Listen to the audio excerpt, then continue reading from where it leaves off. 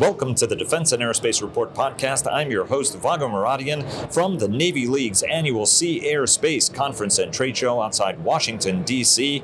Our coverage here is sponsored by Huntington Ingalls Industries, and Fincantieri Marinette Marine sponsors our naval coverage. Later in the podcast, our roundtable discusses key takeaways from this first day of this three-day show. Joining us now is United States Navy Rear Admiral Casey Moten, the Program Executive Officer for Unmanned and Small Combatants, one of the most interesting portfolios in the United States Navy. We recently spoke to him about the Littoral Combat Ship Program, the Constellation-class frigate, as well as unmanned systems. But before we get started, Bell sponsors our daily podcast, Leonardo DRS sponsors our global coverage, Northrop Grumman sponsors our weekly cyber report and our cyber coverage overall, General Atomics Aeronautical Systems sponsors our coverage of strategy, L3Harris sponsors our coverage of Joint All-Domain Command and Control, and General Motors Defense sponsors our coverage of technology. Here's our conversation with Admiral Moten. And it is my honor today to welcome Rear Admiral Casey Moten, the Program Executive Officer for Unmanned and Small Combatants at the Naval Sea Systems Command, doing some of the most exciting work in the United States Navy. Sir, great to have you back on the program. Hey, thank you, Vago. It's great to be here today. I really appreciate your wanting to talk to me about the great work that we're doing in PEO-USC and in our support of the Navy.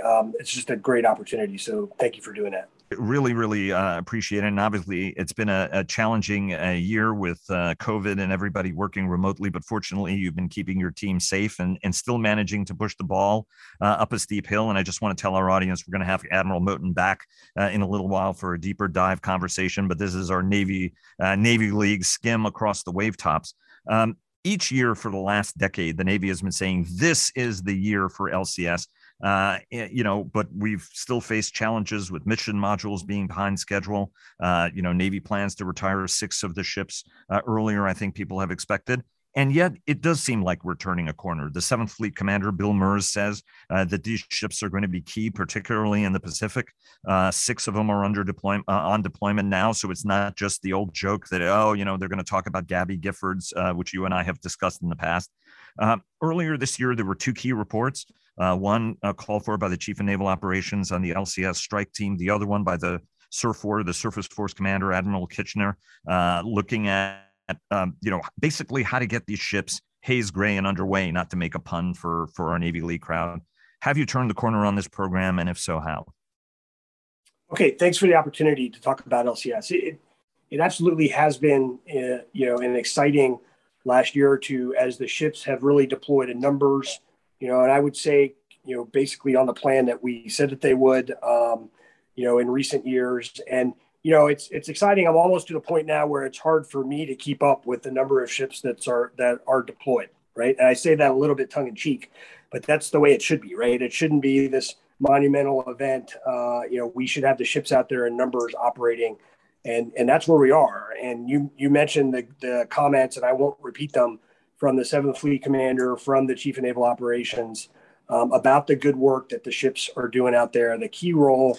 Especially in 7th Fleet, they are really fitting into an area that they were designed for in terms of their areas of operation and their mission, with the key addition that the Navy has, begun outfitting these ships, including our deployers, with the Naval Strike Missiles. So that as part of distributed maritime ops, LCS really brings a piece to the fight that cannot be ignored by a potential adversary. So, I'm excited. We are all excited in the PEO because we have done a lot of work. And people have worked very hard to get these ships out there and operating. And so, it is truly exciting. Beyond just, just the ships performing their mission, the other thing that we're starting to see from our PEO perspective is the fleet's getting innovative in how they want to maintain the ships, how they want to operate the ships. We have ships that are deployed in the Western Pacific right now that have kind of a mix of the surface package and elements of the MCM package, which the fleet asked for. And so we handed the fleet ships with these mission bays and cranes and other capabilities. And so it's also quite exciting for me to see the fleet really start to demand for us how that they can use those ships. So it is truly a good time. And I think, the ships are really finding their place in the fleet. We clearly, had to make the Navy decision with the LCS decommissionings as part of the divestments. And, and a lot's been said from Navy leaders about that. And that's clearly a challenge for us in the fiscal environments that we have. But, I understand those broad Navy decisions. I will just close that by no matter which way the Navy goes from POUOC, our job is clear, right? We have work to do to finish fielding the LCSs. We need to make the ships more operationally available. You mentioned Strike Team.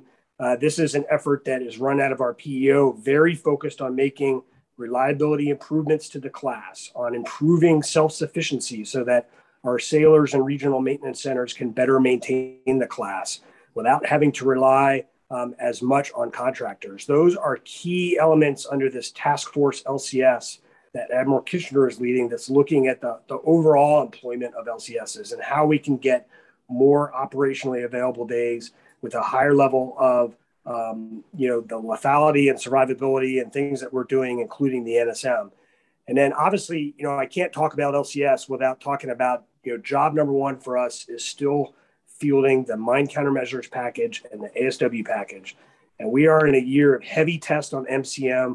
We recently did a very significant operational test period on our unmanned sweep system.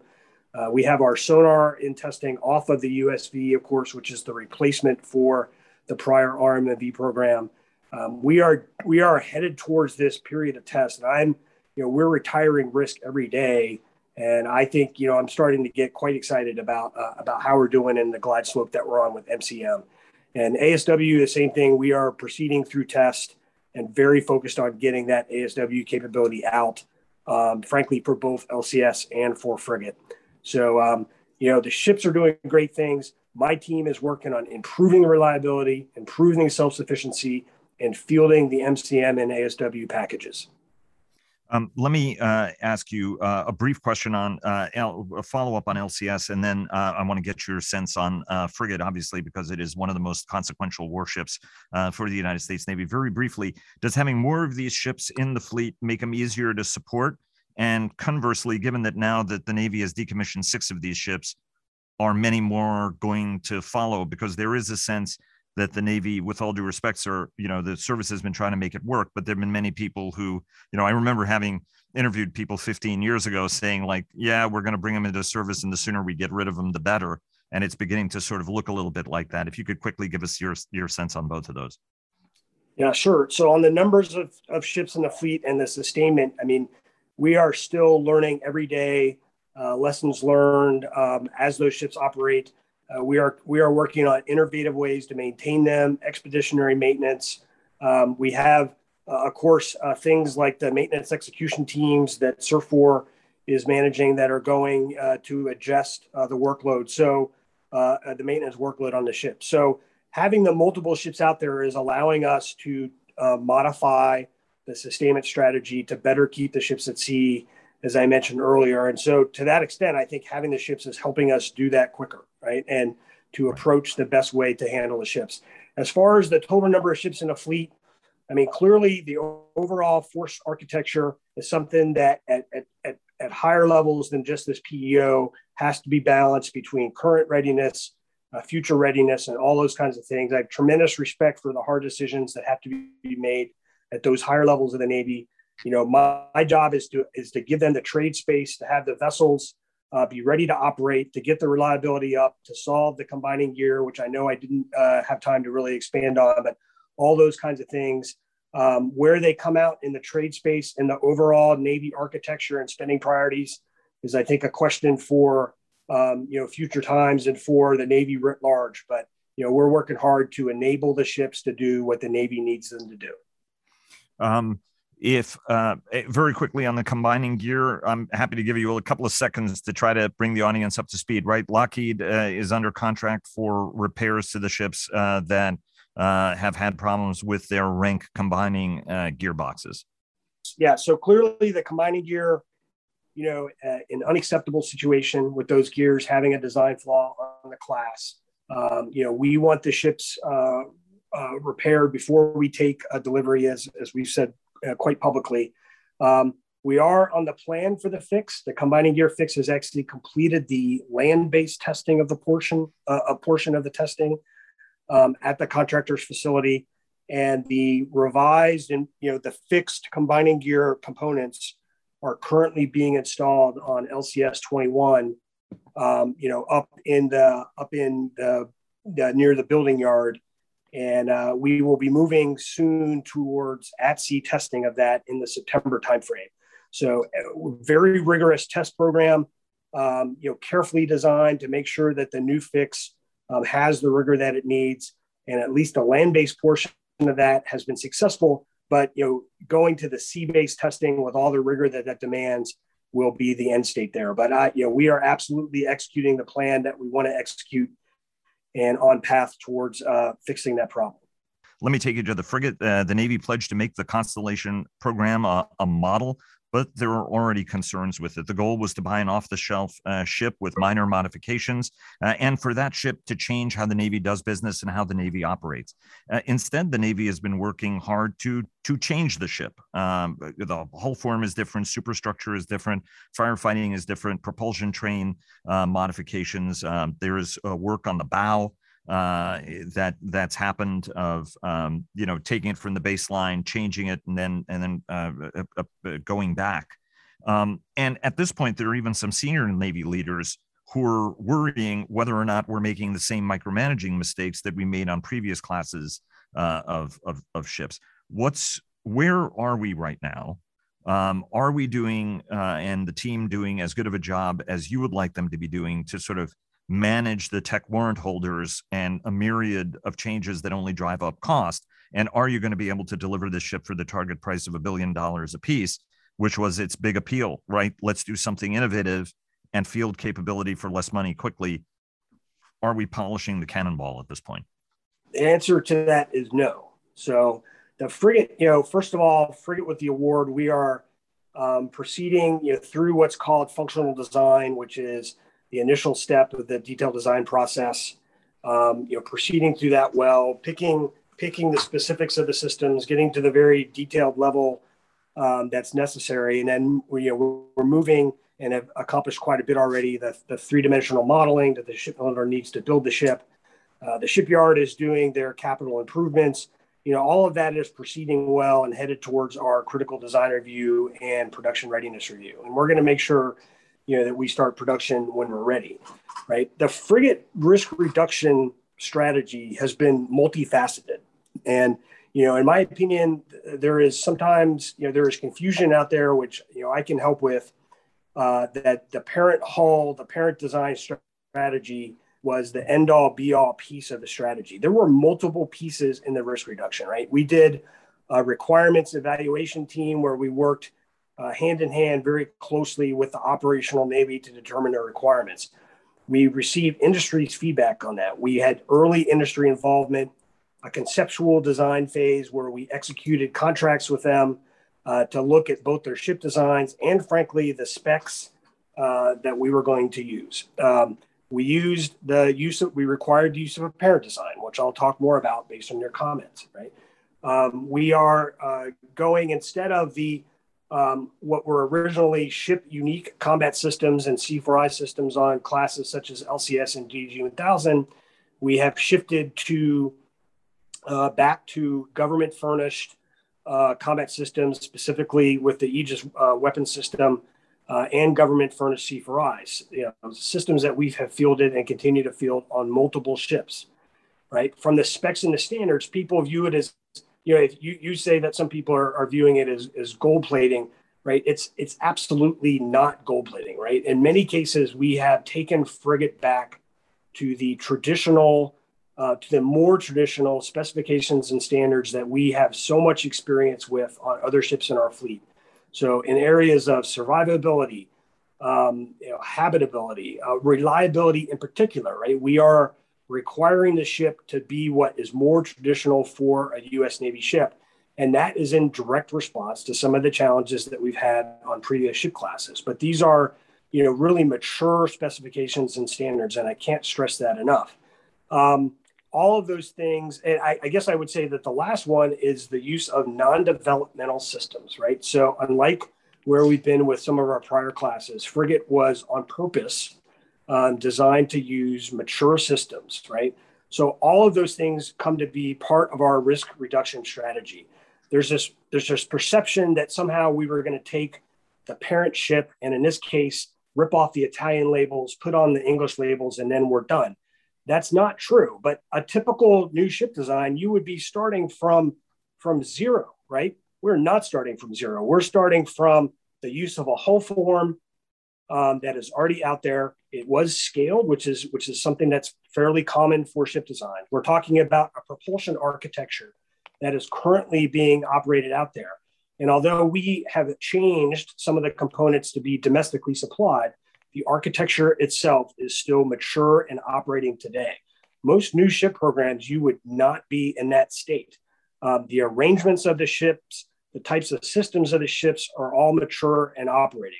Have we changed to domestic equipment? Yes. Do we make some changes for reliability standards that we think are more appropriate on how we want to operate the ships? Yes. But taking all that together, I still think you get a ship that is significantly ahead of where a clean sheet new ship design would be in fielding. So you have to look at the parent design in this overall context of risk reduction on the program. People gravitate too much on that one specific piece. So I think we've done a great job balancing that. I think the design that we chose in the source selection does a great job balancing that. And I think that we are on track there. Now, it's a new ship design. I'm an experienced shipbuilder. Is there risk? Yes. Is there going to be integration risk? Yes. There always are for lead ships. Lead ships are always hard, and I'm sure that we will have difficult points in time as well. But we have really done everything we can to address some of these systematic issues that plagued us on some of the recent ship classes, and specifically to address that. So, I hope that helps. And again, the key is really to look at the entire risk reduction in context of all the things that I outlined. And I should point out for audience, if they don't already know this, Fincantieri Marinette Marine is our sponsor, but the commentary is coming from friends of mine in the Navy rather than from the company. I guess one brief follow-up question, and I do want to get to unmanned in a moment, sir, is I know you said that it is faster, but there are those who say, look, if you're going to make these kind of extensive changes, why didn't you just go with, your design? As you said, you want this to be, the ship came with a certain approach, but you want that approach to be a U.S. Navy approach, right? And that's extensive because the U.S. Navy has its own way of doing things, which has been a little bit of the tension and the challenge. Would it have been better to sort of spend 20% more time and you get exactly the ship in exactly the form in exactly the way you wanted, instead of getting a ship and then modifying it very, very extensively to the point where it doesn't really share anything in common with the parent design, right? I mean, you guys have made hull form changes and what have you, which is about as significant as you can get. Yeah, the answer, no. I think that we still did a good job for this class of ship where there are other ships, around the world that are in this same sort of size and mission range. For us to take the aspects of that and combine it with the things that are important to us, with the government combat system, with our traditional specifications and standards that we have in place for reliability, for survivability, for the other areas, which I will note, we have not changed, despite what you said about perhaps some growth there as the program. I still believe that is the right mix for frigate and for this class. Right. And to compare that approach with the risk inherent in a completely new clean sheet design, I still believe we're on the right approach. And I think that we're going to execute it effectively. And I think we'll prove that a lot of the things that we did were really sound decisions made in the program to reduce risk as we move into production. Let me take you to unmanned, as much as I would love to dig in, and a whole bunch of other things because of the sheer breadth of programs that are under your watch. I want to go to unmanned systems. That's arguably the most exciting of what is already a very exciting portfolio. Your colleague, Rear Admiral Lawrence Selby, the ONR, the chief of the Office of Naval Research, has just unveiled his unmanned technology plan. We had the CNO unveil his unmanned blueprint just a couple of months ago. Still some skepticism in Washington, though, as well as in the force about where the Navy is going. Walk us through the unmanned portfolio and your message at Navy League about what that integrated future that the entire, really the flag wardroom is trying to work toward, right from the CNO all the way through OPNAV and NAVSEA. Yeah, thank you for the opportunity. I mean, the unmanned is extremely exciting. I mean, I believe strongly in what the CNO has said and what's in the unmanned campaign framework, that the Navy is headed to ultimately a hybrid fleet of manned and unmanned platforms acting together. And we certainly have platforms along the way, but in some ways I try to also think of that broader vision, right? Beyond an individual platform, what does a hybrid fleet look like and how are we ready for that? And the unmanned campaign framework that the CNO published, and that the actually Department of the Navy published with the Marine Corps, to me has been quite important in laying the strategy for the Navy, how we're going to operate, how we're going to sustain, how we're going to figure all those things out as we move forward. And then, also on the acquisition side, the things in there about how we're going to take an approach where we separate the platform specifics from the capabilities. We solve capabilities once and scale, whether that's autonomy systems, whether it's, for UUVs, whether it's, battery and power and endurance, or if it's whole mechanical and electrical systems for the surface ships. All those types of things we're going to solve once and scale and be able to apply them to multiple platforms. So I truly believe that that's the right approach, that the campaign framework lays out that strategy very well. It's got the foundation of the science and technology that ONR is doing, that you mentioned, Admiral Selby's strategy, and that's extremely important. Where we are in the PEO is enabling that strategy to happen. So we are doing our prototype testing right now, which is extremely important. We have our 2 Overlord vessels out there now, with 2 more on the way. 2 vessels of the Sea Hunter type variety in MUSV under contract on the surface side.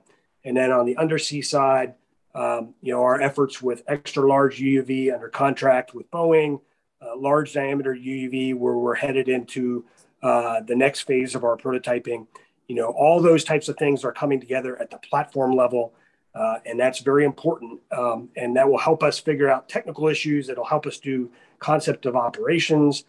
The prototypes are out there now being operated by the Surface Development Squadron and the UUV Squadron. And so the fleet is getting more familiar. I think that the framework lays it out really well. Where I want to focus is from the PEO side on that capabilities piece. We have talked maybe too much about a very prototype specific thing in the past, which has caused some of the conversation and discussion. We are executing a rigorous system engineering framework. We are looking at each piece, what it takes to have a whole mechanical and electrical system that's reliable with low maintenance, tested both at sea and ashore, as we want to do, and as the statute requires now. We are, our autonomous C4I systems that are compatible and part of Overmatch and the Navy's vision for the naval operational architecture, the combat systems on the ships, depending on their mission.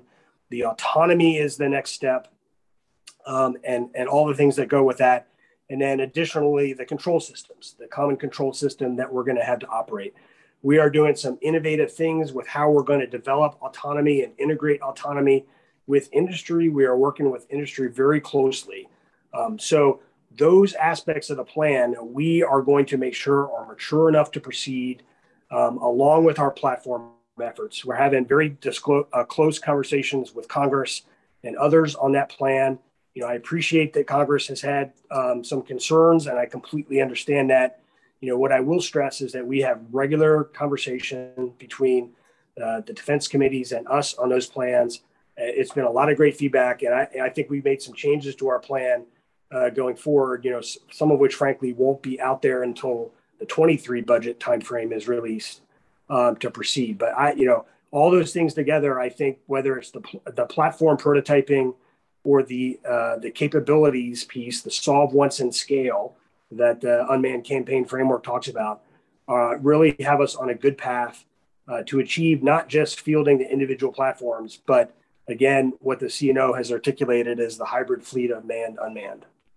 Just to follow up on LCS, sir, I mean, is there a long-range future for the LCS in the United States Navy, or is this going to be seen as a transitional design and one that we sort of sell to our allies and partners and try to harvest this experience in some capacity to improve our game for the future?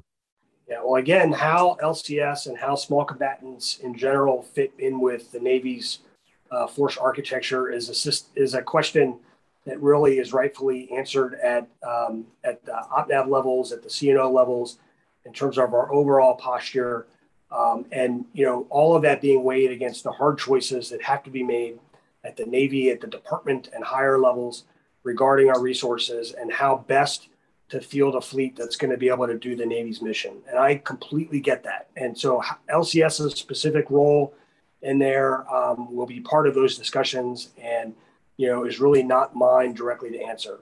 Mine working right. to enable those decisions. The other interesting thing you did talk about was what have we learned from LCS? And so regardless, I will say that there are tremendous lessons from LCS that fed into risk reduction for the frigate, that are feeding into how we handle payloads and modular systems for unmanned platforms, that are, the training that we're doing of the ship's crews on LCS is revolutionary, and the Navy is adopting that. So, beyond LCS's specific future, there has been a lot of lessons learned and things that we have gotten out of that I think are going to make us a better Navy and certainly a better PEO as well. And 30 more seconds. You talked about unmanned in the link. We can't help but mention Representative Lane Luria, a retired United States Navy commander who represents the Tidewater on the on the House Armed Services Committee. And one of the challenges she's talked about is, look, how do you integrate uninhabited ships with weapons on them, right? I mean, she makes the point that if you were on a destroyer, the weapons are tightly controlled and you've got a couple of hundred sailors on the ship that the weapons are on. Now you're talking about weapons that are beyond range.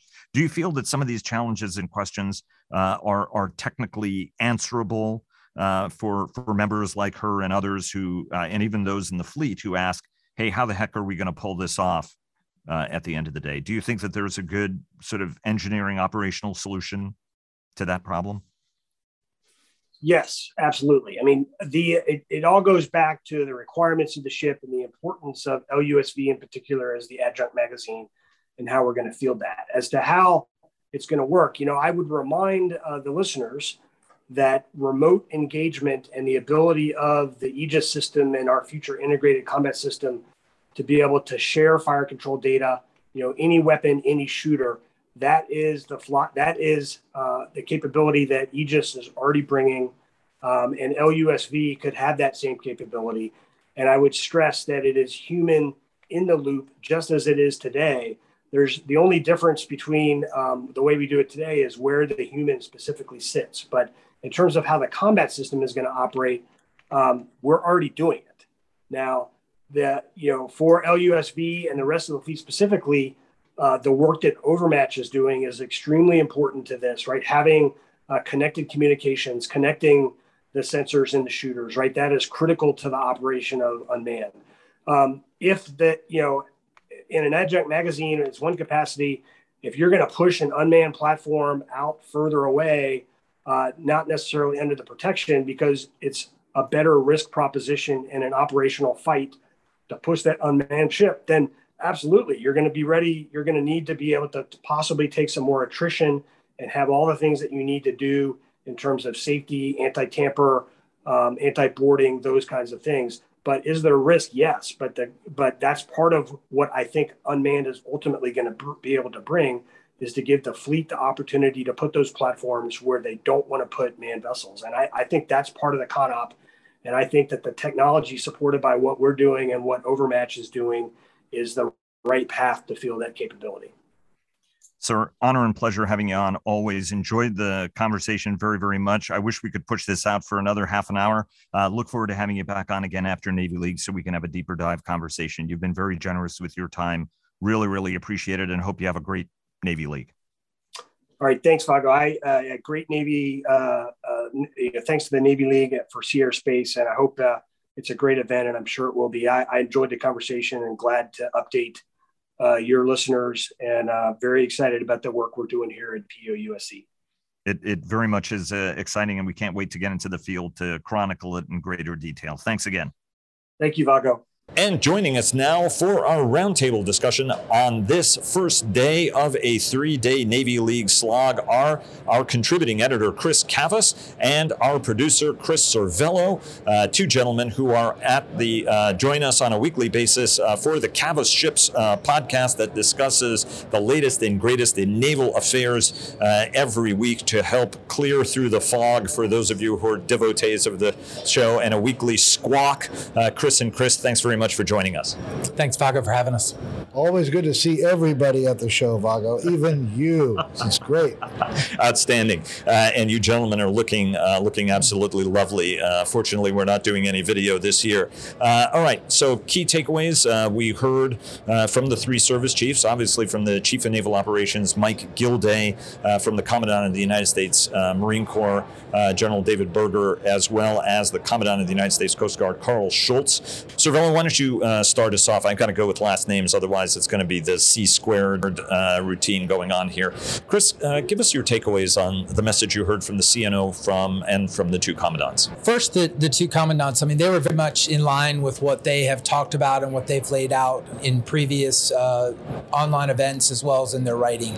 Commandant Berger is working hard to transform the Marine Corps, going after some traditional Marine capabilities that he feels like would be better, that those resources would be better used in other areas. The Commandant of the Coast Guard is basically saying, hey, give me some capabilities, because I've got things both at home and away that I need to do in support of national security, and I need more, whether it's ships, whether it's people, whether it's technology. The CNO, I mean, he kind of followed what he has said before. I mean, he gives a thoughtful explanation of where the service is right now, but doesn't really connect it to a long-term vision. I would say the one thing that came out of it that I heard, about quite a bit on the floor, and there were a number of media reports on it, was his admonishing of industry over their lobbying of Congress for, you could say, legacy systems, or as he said, for things that we don't really need. The example he used is he says, hey, it's not helpful to lobby Congress for aircraft that we don't need, meaning we didn't put them in the budget, so why are you going up on the Hill and asking them to put that in? So, and there he's talking about the F-18s and P-8s and the stuff that was cut out of the budget. Right. I mean, his specific example, yes, but I mean, he kind of alluded to all sorts of legacy technology, and so that, I think, left people with a little bit of a sour taste in their mouth. Chris, you've heard a couple of these speeches as well over the years. We both have. What were your takeaways, not just from the tri-service panel, but also what you're picking up on the floor from attendees? I think in general, people weren't, I'm sorry to say, weren't impressed with the CNO speech. They've heard a lot of it before. The divest to invest theme that is more and more becoming the heart of certainly the current move, certainly strategy, does not seem to be meeting with a lot of support. Obviously, people are pushing back on it, and he's pushing back on people pushing back. That's pretty clear, don't you think? And this is in the wake, and we've talked about this a lot, but is the Vice Chairman of the Joint Chiefs of Staff last week, John Hyten, discussing the challenge and why the Pentagon has to change its capabilities in the wake of a war game last October. So that's a great point. I mean, Hyten's comments actually resonated a lot more than the three service chiefs, and I don't know if it's because, as Chris said, it's been kind of the same thing that they delivered throughout the pandemic on these online events. The CNO spoke last week or 2 weeks ago when he did the prequel to Sea, Air, and Space, but certainly the budget crunch and Hyten's concern that he raised seemed to be on the minds of the folks on the floor. Now, I'll say, as you look at the things that they brought with them, they're a little bit behind where Hyten is asking them to go. So perhaps that will be something that comes out of this, is that they'll realize, okay, hey, we need to this is about reconnecting, and then from a messaging standpoint and from a product standpoint, we need to go back and retool and do the work that Hyten has asked us to do. But, and in all candor, right, I mean, first, the United States regularly gets trashed in war games. That's the whole point of them, is to test capability. And the second thing is, none of the things that he discussed should be news to anybody, because strategists have been talking about communications being targeted, the role of cyber, massing of forces, vulnerabilities to precision fires. Chris, I mean, what are some of the other messages and themes you've been picking up in the conversations you've had here on this first day? Well, I think from ministry's point of view, people are trying to reassure people that they've stayed in business throughout the pandemic. They've talked about how many ships are being delivered, how many people are working, how production has, while there was a dip at the early days of the shutdown, has rebounded, and they've kept on producing. So a lot of themes are, while you were at home, we were doing this. Right. And you're hearing a lot of that. And everybody is highlighting how, despite the challenges they were having, they were continuing to deliver, albeit with some delays. We heard from the Huntington Ingalls leadership on how the company focused to try to deliver. And of course, everybody should be tuning into our interview with Mike Petters later in the week. 3, 2, 1. And everybody ought to tune in for our interview with Mike Petters, the president and CEO of Huntington Ingalls, later in the week. Chris, Cavus, let me take you to the question of LCS. Casey Moten, Admiral Moten, joined us at the top of this program, and 6 of the ships are underway, right? And every year the Navy has said this year will be the year of LCS, and it looks like it is developing into the year of LCS. Yeah. But this is against the backdrop of the decommissioning of the Independence very quietly last week. Talk to us about how you think this program is making progress, because you, me, as well as Cervello have been a little bit critical about the path that this program has been on. I mean, the irony is that after all these years, and we're talking 18 or so years that it's been an official program of record, it's really finally kicking in. They are deploying in numbers. They are still being completed. They're being launched. They're being built. Construction continues to begin. The construction on the last one right now has not even hasn't begun yet, but it will in a few months. There's a lot of things happening. Yes, they are finally moving out, and it's ironic that this is the point where they are decommissioning ships that have been in service for unbelievably short periods of time. The Independence was only 11 and a half years, never actually did a deployment, spent most of her time in R&D. Which is not bad if it's going to deliver capability to the fleet, right? Right. Necessarily. But even then, those systems, which were the mine systems, are still not deployed. Right. Neither is the ASW system. So there's a lot of things, and even the successes they're sort of afraid to talk about. They're not talking about the over-the-horizon missile now, the Longbow missile, which apparently works and is being installed. You hear almost nothing about that. They talk about NSM, although the Navy is not buying NSMs in numbers to back up their rhetoric. On the plus side, the Minneapolis St. Paul, which is the first LCS up at Marinette that was held for delivery pending a fix to the combining gear. They are installing that fix right now. They will begin sea trials in September. There's a very robust period on that. They're very hopeful about that. As soon as they finish the install on the Minneapolis St. Paul, they'll do the same thing on the next ship, Cooperstown.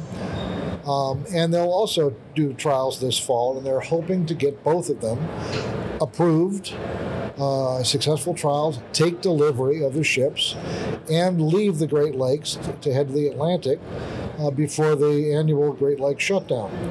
So they're hopeful right now, and yet in the background we're throwing them away. And of course, we've all heard budget discussions of much higher numbers of LCSs being decommissioned. Cervello, what are some of the things that, very briefly from both of you, what are some of the things you guys are going to be listening for over the next couple of days here?